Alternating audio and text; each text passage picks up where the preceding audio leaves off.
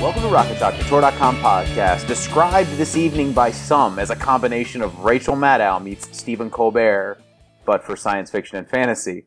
I am joined tonight by the editors of Speculative Fiction 2014, Renee Williams and Sean Duke. Renee is a blogger at Lady Business and Strange Horizons, a staff member at Archive of Our Own, and an unabashed fan of Bucky Barnes, as portrayed by Sebastian Stan. She's also a dominant Tumblr at Subverting the Text. Hi, Renee. Hey. Sean is the host of the Hugo-nominated Skiffy and Fanty podcast and a new podcast called Totally Pretentious. He's also the blogger in residence at The World in the Satin Bag. He's a graduate instructor studying Caribbean literature and science fiction. And according to Twitter tonight, he also likes Bucky, which is going to make this an awkward podcast. Welcome, Sean. Thank you very much. So, let's just begin at the obvious place, which is that the only thing similar about the two of you is that you both love Bucky Barnes, sidekick of Captain America. We've got other things in common. A small amount of things. I'm sure. Right? Yeah, but we both like superheroes? Yes. But I think, do you guys like Bucky Barnes for the same reason, or do you think it's for different reasons? Probably I don't think that Sean really cares about who Bucky Barnes makes out with. I don't think he... Well, that is not entirely true, Renee. If Bucky Barnes and Captain America were making out, I would probably find that very enjoyable. I could give you some Rex. I'm just saying. Bring it.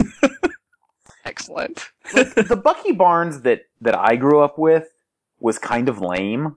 He dies in the comics, and I think he probably comes up in some of the many Marvel, expanded universe crap that's gone on over the years. But, he was not, I don't remember him as being a terribly significant part of my Captain America fandom in the comic books. And now it's all people talk about on the internet, Renee. What is going on with this dude? It was Ed, you can just blame Ed Brubaker, I think. His Winter Soldier arc. It's pretty great. I don't know if you've read it. There's actually a trade with all the stories together, and that's where the MCU pulled from when they made the Captain America movies. It's very emotionally affecting. It's a very sad backstory. Where does your attachment to El Bucky come from, Sean? Mostly from the films. I didn't get into comic books again until about a year and a half ago. I read them as a kid, but didn't really follow any of it. I watched the X-Men cartoon in the 90s, which you may remember, Justin. It was great, and if you've never seen it, everybody should watch it. But so I didn't really come to really get an appreciation for it until I started getting back into comics and finding how much fun comic books were. And then I watched the movies and realized what was going on, and I was like, this is exciting, because I was getting the clues. I was figuring out what was going on as a comics reader. So that was kind of my interaction with it, and it was a lot of fun, actually. Renee, would you be as into Bucky Barnes if it wasn't Sebastian Stan? Maybe. It depends. If they cast somebody who cried as good as he does, would you love Bucky Barnes the same? Maybe if it was like Joseph Gordon-Levitt. Maybe. Ooh, that would be interesting. Right? Oh, it's so specific. This is what I love about your fandom for Captain America, Renee, is that you have clearly thought about, I feel like you've already thought about this, and you already had somebody ready to go. That, if Sebastian Stan were to, God forbid, die before the next Captain American movie, you have replaced him with Joseph Gordon-Levitt. I hope not, because they're filming it right now, so let's hope he doesn't die, because that would be very sad. It's being made currently as we speak. And I would feel guilty, obviously. Yes. I would be like, Justin, look what you did! Tumblr would come down on me hard. Yeah, you would not. I think you'd probably have to go into seclusion for a while. Yeah, that's fair. So I bring up Bucky Barnes. It bears a little bit of relevance to Speculative Fiction 2014, which is the anthology that the two of you have edited, which started when Jared Shuren and myself did Speculative Fiction 2012, and we're now a full 2 years removed from our editorship. And it seems like for the last couple of months on Twitter, as you guys have been sort of putting this together out loud at times, that the Captain America has come up frequently. I know that when Renee was initially tapped, she had sort of warned us that there may be an obsessive amount of Captain America essaying included in the anthology. So let's get it on the record now. Sean, as a more independent connoisseur of Captain America, how many pieces of nonfiction in this anthology touch on Captain America? In the official anthology, I think we have 3. I think we have 3. Right. 3. I think we have. Oh no, maybe it may just be 2. In our media commentary section, there are 2 that are on. One is on Bucky Barnes, as it so happens, and one is on Black Widow. So we have 2, but there may be one hiding that I've forgotten. There's Things with Wings, I'm the Tyranny of Evil Men, which is a review of the whole movie of The Winter Soldier that came out last year. Then it is 3. Yep. So, yeah, but we started with more. I think we had like 5 or 6, and when we had to stop and go, Here's the shocking part. Here's what's going to blow everybody's minds. There was another piece on Bucky that Sean wanted to include, and I told him no. That it didn't come from me. It came from Sean. He was like, "But I want it." I'm like, "No, we already have one." It was pretty comical. Did not expect that to happen. Well, it ended up happening quite a lot where we would have 2 pieces that spoke to each other, and either you or me, we'd have to make a decision about what to cut because we couldn't have. Yeah, it happened several times. Yeah. It was awful. It was the worst. It was really hard. Yeah. I know that was one of the things we struggled with the most, was so much of what we find online these days is sort of in conversation, less with the text, but within other things that are being said online.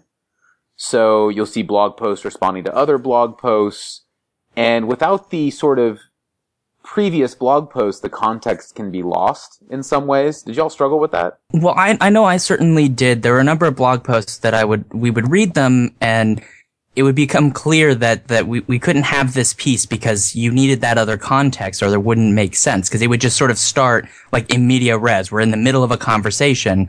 And so a lot of the pieces, I mean, particularly ones dealing with controversial issues, Hugo Award stuff or whatever, we had to pick stuff that was sort of tried to represent what was the main issue being discussed rather than tangential discussions down the road. And that was a real problem because there were lots of great pieces, but we couldn't include them because without that context, they didn't make enough sense. They felt sort of disconnected. You want to add to that, Renee? No, that's pretty accurate. There's several pieces that have a lot of like links and references, and there could have been a lot more of pieces like that because people are really writing online now. Is you have to be reading the people around you who are writing and referencing them to have like the full scope of the conversation. So for the purpose of an anthology like this, though, it becomes challenging because I think it's sort of like if you could look at the best novel ballot for some XYZ award, you see sequels nominated and you're kind of like, why are you nominating a sequel? It doesn't stand on its own. It requires this previous text, and it's hard to. So for an anthology like this, where you're trying to pick the best and brightest, do you actually find yourself often picking things that are going after the work, as opposed to the larger conversation? Because sometimes those larger conversations require so much framing. Yeah, no.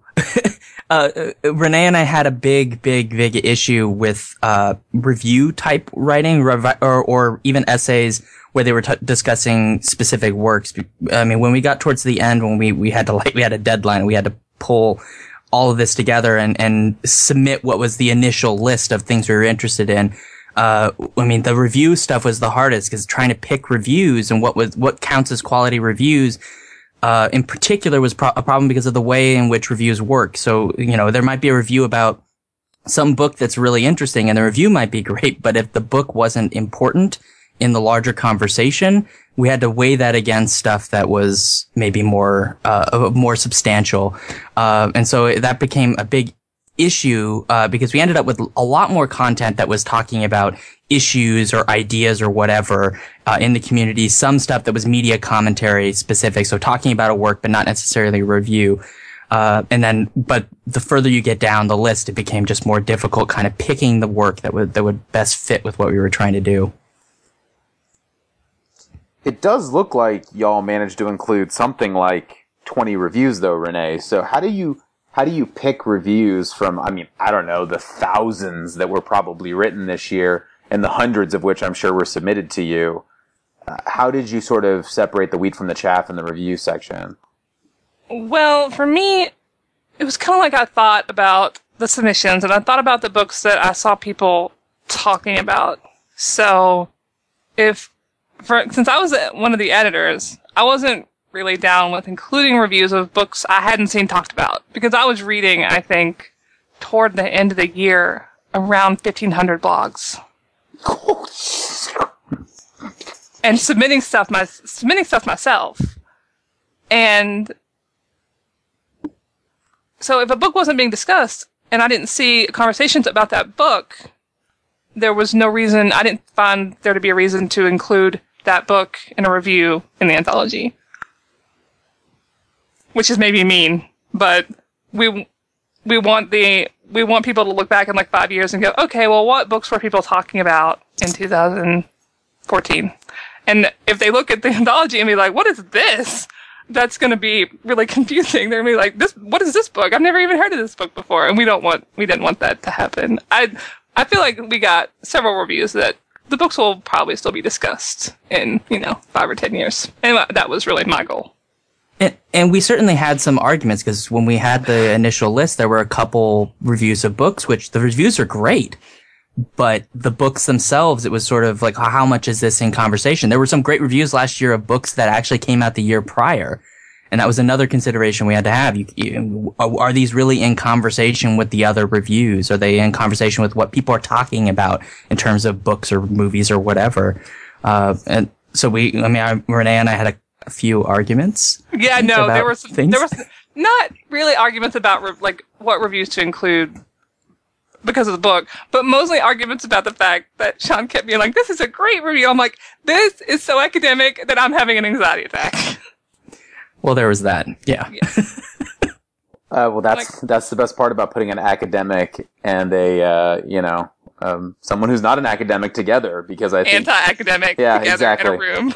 We had that exact same conversation, right? Are we trying to identify the best writing, or sort of like the best writing that also seems relevant to the larger conversation? It's like a really hard thing to tackle. I think we were lucky because it was the first year, we included reviews of like A Dance with Dragons and Prince of Thorns, which weren't out that year, but because there had never been a spec fic collection before, we felt like we could pull from the year previous, and it wouldn't be, it could be a work that was out the year previous and it wouldn't feel out of place. But since we had an anthology last year, maybe it's a little bit harder to do that again this year. It seems like you guys did a pretty good job. I mean, we've got reviews here of like, the Goblin Emperor, which of course has been nominated for several awards, the Vandermeer trilogy, which of course has been hugely successful, and the Three Body Problem, and a few others, and some that maybe aren't as, I see sort of like this, Zero Sum Game by S.L. Huang, and, certainly Mavesh Murad's Under the Radar review. I mean, those are definitely lower profile releases. Well, the S.L. Huang review was mine, and that really just happened because Anna and Thea came to us and were like, guess what? You get to include one of your pieces in the anthology. This is a new tradition we're starting. And I'm like, perfect. I'm terrified. And that's just the one that I chose out of all the things I had written. The Sultana's Dream one, though, I mean, there were a couple of her reviews, Mavesh's reviews, that I initially suggested, and I think Renee might have suggested one of them too. And my interest in that was, the books being discussed, or whatever works being discussed in a year, don't necessarily have to be whatever was popular or in the larger conversation. Sometimes it may be also really crucial to talk about works that have been left off of the discussion in general, which is what that entire column is about. I mean, it's called Under the Radar for a reason. And so I wanted to include that because I felt like this is part of the project, maybe not intentionally, but to kind of give a perspective on the issues going on in the community in a review. And in this case, I think that review is wonderful. It also sort of exposes a work that most people just don't know about, and probably should. So let's talk about that a little bit. You say right there that the sort of the point of the anthology, and as someone who brainstormed this anthology idea originally, I have a very strong opinion about what I think it does. But the great part about it is every year we get 2 new editors to sort of put their own spin on it, and I think that's what's so cool about it. So I'm fascinated to hear, from both of you a little bit about what you think the purpose of this anthology is, what it serves. And I think I'd like Sean to talk a little bit about what it serves from maybe an academic perspective, and then maybe Renee from a more fan perspective. Feel free to comment on each other's spheres, but I'm just curious about it as your sort of your background's informant. Well, fanish-wise, I think about the side of fandom that I'm on, which is the transformative works, fanfic and fan art, and how we get left out of the conversation a lot, right? This SF history that we're not really a part of, like we're divorced from it. When my friend Claire wrote an actual really great essay about this on Lady Business a few years ago, the history of Western media fandom, where she talked about the split in the 60s, I think, with Star Trek, where the women fans just went off and did their own thing because of the rampant sexism.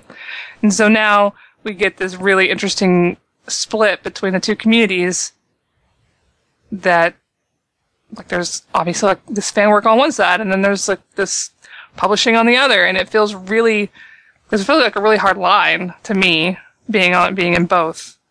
And so for me, this is about building kind of a Finnish history that melds both sides together instead of keeping that hard divide between them. Yeah, that was something I really loved because, I mean, I'm vaguely familiar with Tumblr. I have a Tumblr which has been dead for a while. But I've been on there and I know that there's a lot of interesting stuff going on there. And so the stuff that was brought to the table from Tumblr, I mean, some of those things were incredible. I mean, I believe our Bucky Barnes piece, isn't that originally from Tumblr? I think she posted it on Tumblr. I'm just really not sure because so many people cross-post because a lot of people don't take Tumblr seriously. So a lot of people cross-post their work elsewhere because Tumblr's for teenage girls and, have some things for teenage girls. It's no good and not worthwhile. That's hashtag subtweet. Yeah. But certainly something that I mean, I didn't really hold that view when we started, but it if I had, it would have been firmly destroyed based on the kinds of things that either Renee brought to my attention or was submitted to us via our Google Sheet thingy. So I mean, that fandom side, the kind of things that came out of there were just really, really just cogent media analysis in some cases. It was just really good stuff. From my perspective as an academic, I mean, my field is post-colonial studies, so I'm doing things like Caribbean literature and dealing with colonialism and these kinds of things. So while that doesn't directly inform the specific kinds of pieces we get, it does inform my interest in terms of fandom. So things that I care about, like diversity, world SF, those kinds of things. And that certainly colored the kinds of pieces that I ended up putting up for, I guess, like nomination, when I said, these are the ones I'm interested in, Renee. And it was interesting to see because I think we came up with the lists, our individual lists separately. And when you put them together, I mean, they were different works, but they were, in a lot of cases, talking about similar issues, things like gender and all those kinds of things. And it was like this weird, I hate to use the word marriage, but it was kind of this melding of ideas. And so it became kind of winnowing down from that. So the things that ended up informing so many of my selections were like gender concerns. And those come from, not specifically my academic studies, but they are something that I incorporate in my academic work. Like when I teach a literature class, I'm always intentionally injecting, say women writers in a survey course because typically speaking, when we teach survey courses, they're extremely male. Like if you teach American Lit, everyone's teaching Faulkner and Hemingway. They're not teaching all of these other amazing writers. I've taught like Octavia Butler, Joanna Russ, et cetera, et cetera. I mean, they're all kinds of amazing writers. And so I do that in my academic work. And that, I mean, I think it's fairly obvious that informs my interest in fandom. And that I think shows up in the table of contents somehow. It's a very, I think it's fair to say it's a very feminist collection. Would you agree, Renee, that it is, or am I just... I hope it's an intersectional feminist collection. Otherwise, I don't think we succeeded. Fingers crossed. Yeah. I've always thought about the project and the anthology as very much also from a little bit from an academic sense, which is like sort of taking ourselves way too seriously, right? But it's also sort of that moving forward for future academics or future people who want to write about fandom or even about the genres or literature in these fields now has sort of this time capsule. And it's not like the blogs are going to necessarily go away, but it's like the internet, it's so hard to find things after they've gone. You know what I mean? If they're not on the front page anymore, nobody's paying attention. So like I feel like this is a really valuable time capsule to people who want to be able to look back. I mean, how cool would it be able to look back to like the 1960s and really have like this book that said, this is all the stuff people were talking about back then. So I have this vision of this in like 30 years of being able to look back and saying like, this is what was important in 2014 as determined by Renee and Sean. Yeah, that's a problem though, because I mean, this is anthology is just like a little finger poke into the community. I mean, and who knows what they'll be talking about in a decade or 20 years. I mean, they may look at our anthology and everything we mention in here turns out not to be important in 20 years. I think that's a challenge with any kind of work like this. You're trying to represent what was important, what was best, what was good writing at the time, but ultimately we're dealing with something massive like the internet, which there's just, we can't possibly scrape the surface. We can't even get that far. We're sort of hindered by the size of this monstrosity that we're all engaged in at this moment even. So, but who knows? Maybe it'll be really cool in 20 years. It'll be all, we'll be right. Renee and I can say we predicted the future of genre fiction. Fanfic is always going to be relevant. It's never going away. Yes, but who are they going to be writing Slash about in 20 years? I mean, probably the same white dudes are writing Slash about now. True story. You think it's going to be Bucky Barnes? Well, it might be in 20 years, because he's Sebastian Stan is like on like a 9-movie gizmo, isn't he? It always goes back to Sebastian Stan, always. Come on, guys. God almighty, I can't get away from this guy. I think you're right, Renee, that like a lot of the things that touched on in this thing are always going to be relevant. And even if they're not, I think it's fascinating that we thought they were relevant today. And I think that's what's really valuable, from sort of a historical perspective. I know that when we did the anthology in 2012, sort of our theme was a little, less formed, I think, than they've come along in the subsequent 2 years since then. I think Jared and I were trying to just sort of say, like, let's sort of take the temperature. And I think, our focus tended to be on the more whimsical side of writing. In that, like, we enjoyed putting in sort of, like, very sort of clever pieces and a few attack screeds and that kind of thing that we enjoyed.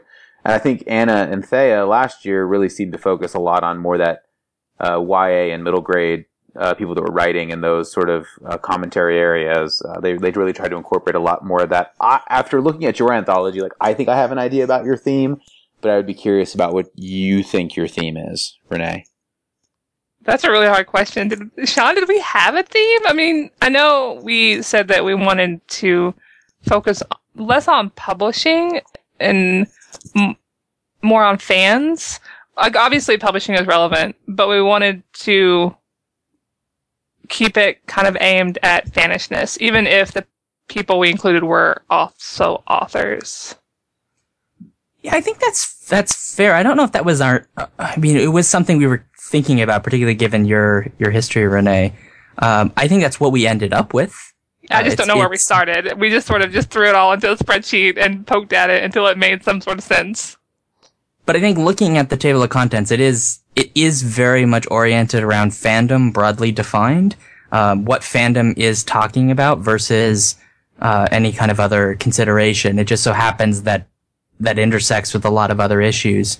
I mean, like, the first 3 pieces are all specifically about fandom in some sense or another. One of them is specific to the science fiction fandom that we would traditionally talk about. And the other two are actually about Renee's more wider fandom. I mean, there's a piece on the economics of fandom, which I don't think is ever talked about. But so I think it's fair to say that it is more focused on fandom, maybe broadly defined, with just a very strong feminist sort of lean, intersectional feminist, I think maybe, as you mentioned, Renee. But yeah. So I would take it a step further, and I would suggest that it's about, if our writing review of this is what I would say, is that it is very much explicitly about what it means to be a fan. And I think that's very interesting when I frame it that way. Boy, that sounded like I was douchey. It's very interesting when I frame it that way, because if you look at the pieces that you've included throughout, and Renee kind of touched on this earlier, that she has this belief that there's I say she has this belief, but the reality is I think it's true, that there's sort of this, it's like you have two siblings living in a room and they've put a big stripe down the middle of it that says, like, you keep all your shit on that side and I'll keep my shit on this side and we want to strangle each other tonight. And that's sort of like what fandom has become with fanfic and with sort of, I guess you'd say, the publishing side of the game. And so I think this anthology is really tackling like what it means to be a fan, because I think a lot of times, of course we know the fake Geek Girl stuff and all of this, but you have pros, professionals, not writing, professionals, who don't always think of themselves as fans, even though they very much are in the publishing world. And then on the fanfic side, you have this perception that they are sort of crazy fans, but not like in any sort of way that is professional in nature, right? And so I feel like the anthology really tackles that head on and asks those questions and ultimately maybe kind of tries to define it. I don't know. That certainly wasn't, I don't think, our intent, but it makes sense to read it in that way, because it does explore the various realms of fandom, and by extension that it is about the kinds of things, the life that one leads in these different camps of fandom. And we've got everything in here from, the Hugo Award kind of discussions and what it means essentially to be a fan within that larger discussion, the sort of Tumblr fandoms. We've got sort of, I think there's a piece in here on fanfic. So all of those different fandoms all interacting. And I think that was something that, whether we were conscious of it or not, we were trying to put together a list that would put all of these in dialogue so that it's clear that these fandoms don't need to be considered as separate. They are separate in the sense that they have their own little groupings, right? Like Tumblr fandom is Tumblr fandom. There's Twitter and there's all these other places, the way social media orients groups, but they're all in conversation with each other. They're all talking about very similar things. We in the science fiction and fantasy community are talking about all kinds of things like Captain America, etc. Well, the Tumblr community is having these conversations as well. They're just treating it somewhat differently. So how do they interact? I think that's something that I was thinking about, particularly when I was putting together, with Renee's help, the actual TOC, how do each piece interact with each other. So that's my response. I don't know if I have a response to this question. I guess you could read it that way. I don't drill down enough to look at it that way, because I'm just used to thinking of fandom as like a big blob of people who are just in different communities. So that's a nice reading. I just did not intend to. I didn't even think about it. I just sort of put the stuff that I liked into a file and went with it, which is probably not what people want to hear. Oh, you didn't think this through? Nope, didn't think about it at all. Just went with what I liked. Sorry, guys. In your defense, Renee, I often ask authors questions like this, in which case they go into sputtering silence because they also don't sort of anticipate that reading of their work sometimes. But I think that's the great part of this, of course, is that the reader will consume it and take away from it, their own interpretation of all of it. And so I guess then, Renee, that if I asked you to actually define what a fan is, you would probably throw something at me. I would be really upset, because when I talked about like how we're fanish in the community, like I did this right in 2013, like how do we engage as fans in this particular aspect of our fanish lives? I got, stomped by the internet. So I just don't I try not to define what a fan is anymore. I've learned my lesson. I don't need a lesson in why that's a bad thing, because everybody's going to define themselves as fans and what fandom means to them in their own way. And I think that's the best way that we can all engage in defining things. Well, doesn't Scalzi he has a great piece from, I don't remember, like a few years ago, which was in response to the fake geek girl thing.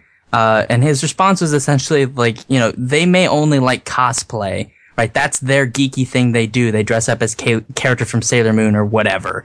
But that's how they engage with their own sort of micro fandom. You can go do your whatever, like your board games or whatever it is you're into. And maybe that's the only thing you're into, and that's fine. You're a fan too. You just only like X, Y, and Z, and so on and so forth. Like there isn't a stable definition of what a quote unquote true fan is. There's just fans. If you just love a thing and you just want to share it with other people that love a thing, that seems to me you're just a fan. We can move on now. We don't need to why are we debating about who is and is not a real fan? What real fandom is? It just seems kind of silly. What's interesting about that, and I think that's all right, but what's interesting is that fandom, as we often try to define it, or being a fan as we often try to define it, is defined around sort of love of a thing, right? Sure. You two have an uncomfortable love of Bucky Barnes, that's fine. It's comfortable for us. That it makes me we like it. Right, that it makes me slightly uncomfortable doesn't in any way change your comfort level. And that's great. But what's fascinating to me is that the internet has opened up this new avenue, and it's probably not new, but it's more visible now. And it's this avenue of fandom that's not built around love at all. It's built around criticism. And there are a few people in particular that come to mind who shall remain nameless on Twitter that we often interact with, whose only interaction with fandom, seemingly, is to be critical of the works that everybody else sort of loves. And that's their way of interacting as fans. It's bizarre to me, but it is true, seemingly. That, and I will edit their names out, but sort of like Jonathan McCalmont and Martin Petto, and these guys don't seem to like anything. But they interact with fandom in sort of this very negative way that somehow they really enjoy. But I think that's what's so fascinating. And I think Kate Elliott, in her introduction in Speculative Fiction 2014, which frankly is almost worth, in and of itself, the price of admission, actually sort of talks about this evolving nature of fandom online and how it is changing the way that fandom has operated for eons. I think all of us sort of emerged in fandom online, right? So it's not different for us.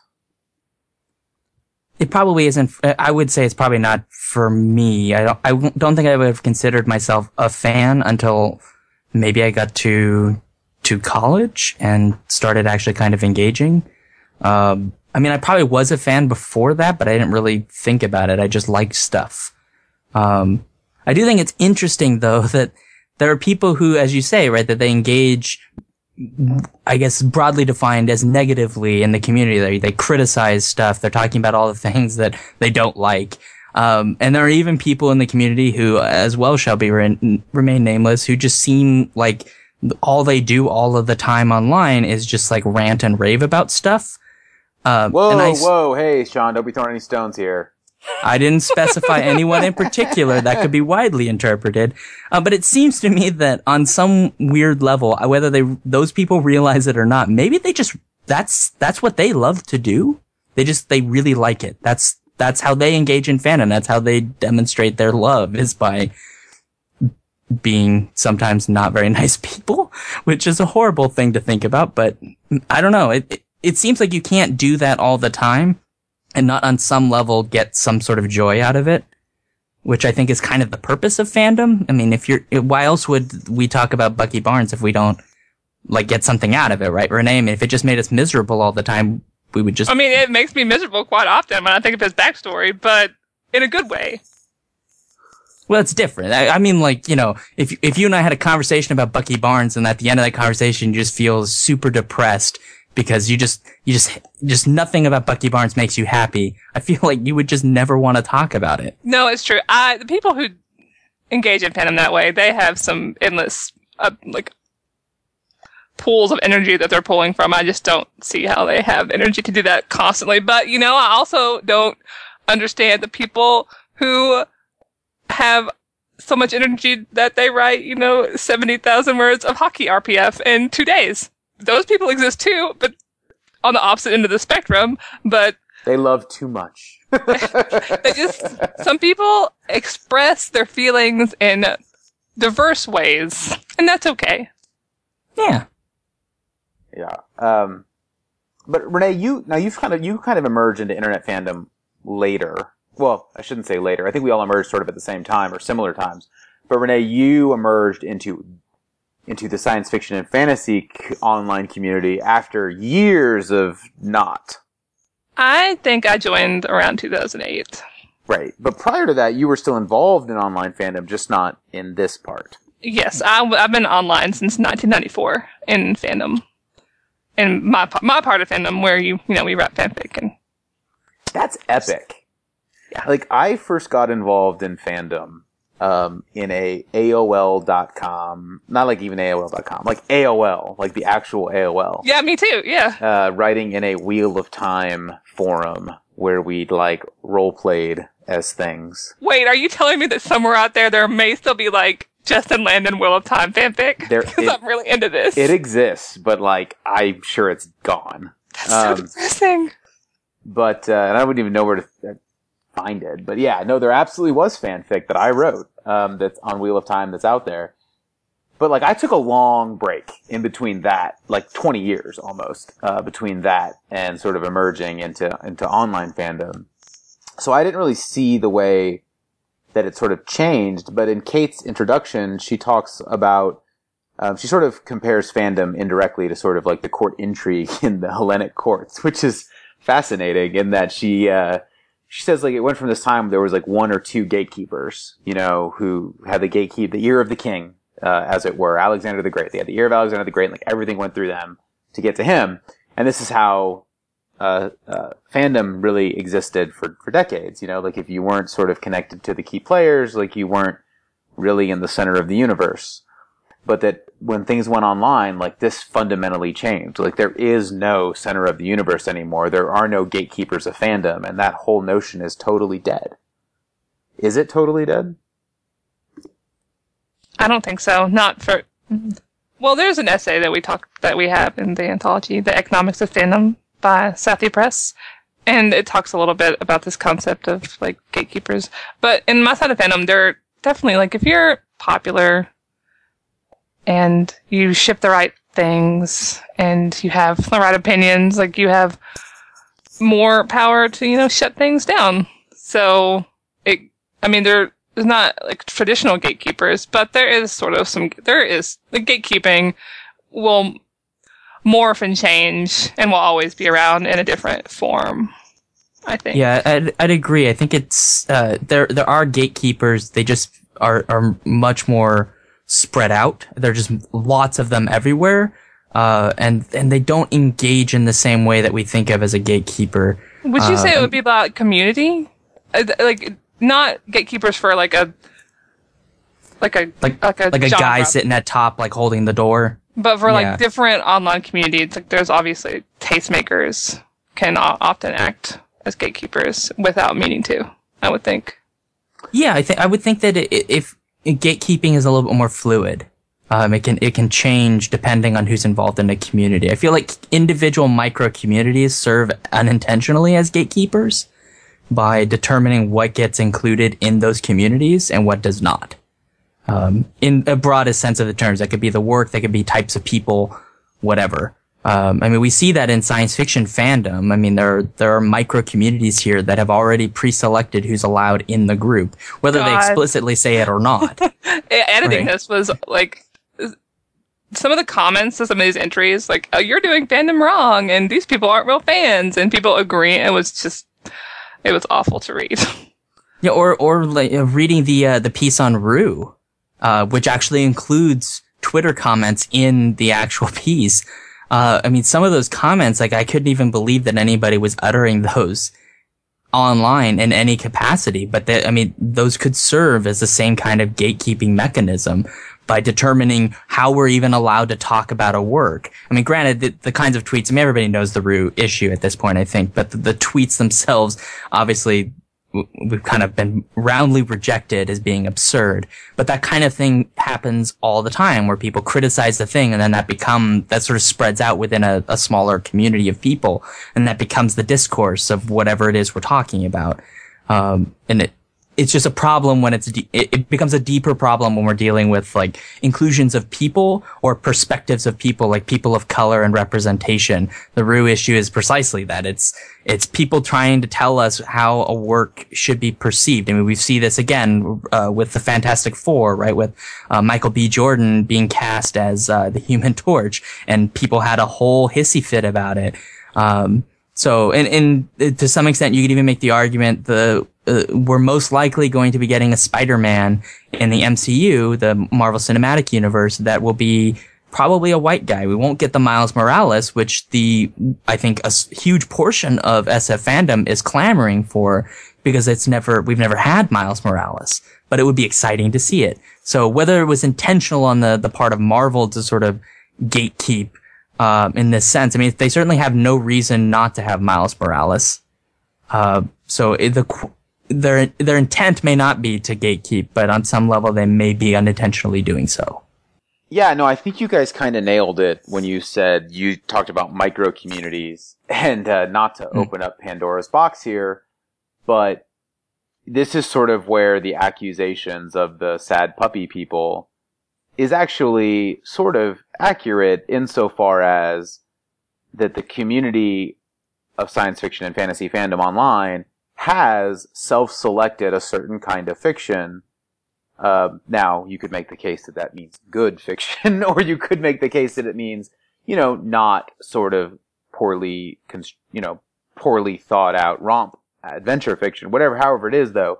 The statement is fairly accurate that we have cultivated this community that is sort of like books that are nominated for the Hugos, or the kinds of books that get wide reviews on book blogs that are influential in this community, or guests that come on podcasts like Rocket Talk, right? There's no question that there's a selecting nature in there that is absolutely of a gatekeeper mentality, I think. I agree. My issue with, not to get too deep into it, my issue with the sad puppy claim, based on how I understand it, which some may disagree with my interpretation, what they're suggesting is that there's a deliberate gatekeeping mechanism in place where people are sort of sitting in secret saying, we're going to nominate X, Y, and Z, and we will never nominate any of that other stuff, more particularly the first part. The problem with that is I think that gatekeeping does exist, but it is, as I said, more fluid. So what you end up with is micro communities that they're interested in fiction that does X, Y, and Z. And it's kind of absurd to expect people who claim to only like X, Y, and Z to then vote for A, B, and Q, when that's not the kind of thing they like. Like, there are people who will say very publicly, I don't like military science fiction, right? That's fine. They don't like it. You can't force that person to like that thing, and they're not going to vote for something they don't like. But there are people who do like military science fiction. And if they like a whole bunch of military science fiction, there was nothing stopping them from participating by saying, these are the things I loved. So I think that's the issue I have, that these micro communities exist, but they're sort of organically creating themselves and determining mostly, what they like, and then just disseminating that amongst themselves. It's not the same kind of gatekeeper. It's not like, as we talked about, right? This person that's sitting up top with like a hammer and just deciding, like, these are the things that we determined are unacceptable and we will never let them in. I think that those communities have evolved. I mean, if you look at the Hugo Awards, what has been getting increasingly included, right? That's an evolution in the Hugo Awards. It's not like the Hugo Awards have ever been the bastion of female writers and people of color, right? That's for the most part, a relatively recent thing, with exceptions throughout history. That's just a part of a certain subculture's evolution.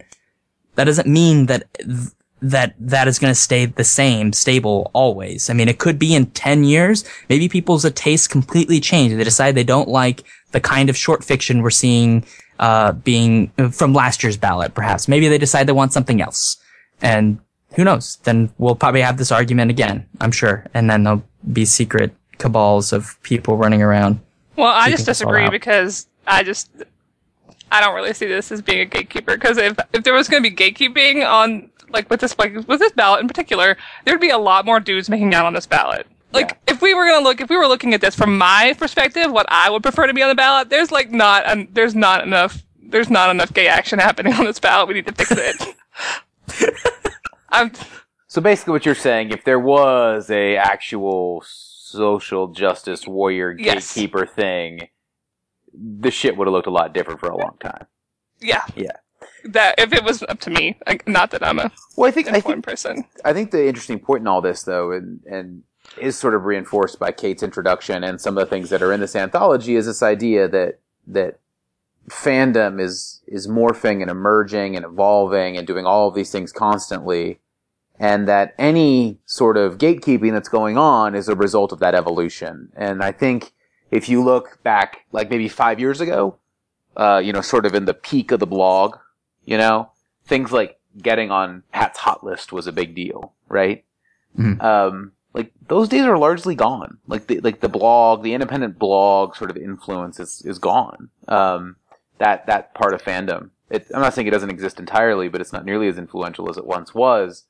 And now it's sort of I would say it's probably Twitter, right? It's sort of this influencing crucible where things like Goblin Emperor or Ancillary Sword or Three Body Problem, by the way, all of which you guys managed to include reviews of, right? All made the Hugo ballot. Nice work. Nice predictive work. Yay! But that those things are the community buzzes about those on Twitter, and that's where that evolving fandom community and influencing is happening, and it'll probably be somewhere else in 2 years. It'll probably be on Tumblr, or it's already on Tumblr. That's already that's already happening on Tumblr right now. I mean, not book wise. On Tumblr, it's more visual media, and Twitter, I would think Twitter does feel more geared toward text to me, even though we often kvetch about movies and stuff. But to me, the split is Twitter is largely for books, and Tumblr tends to be more about things you can look at that are pretty.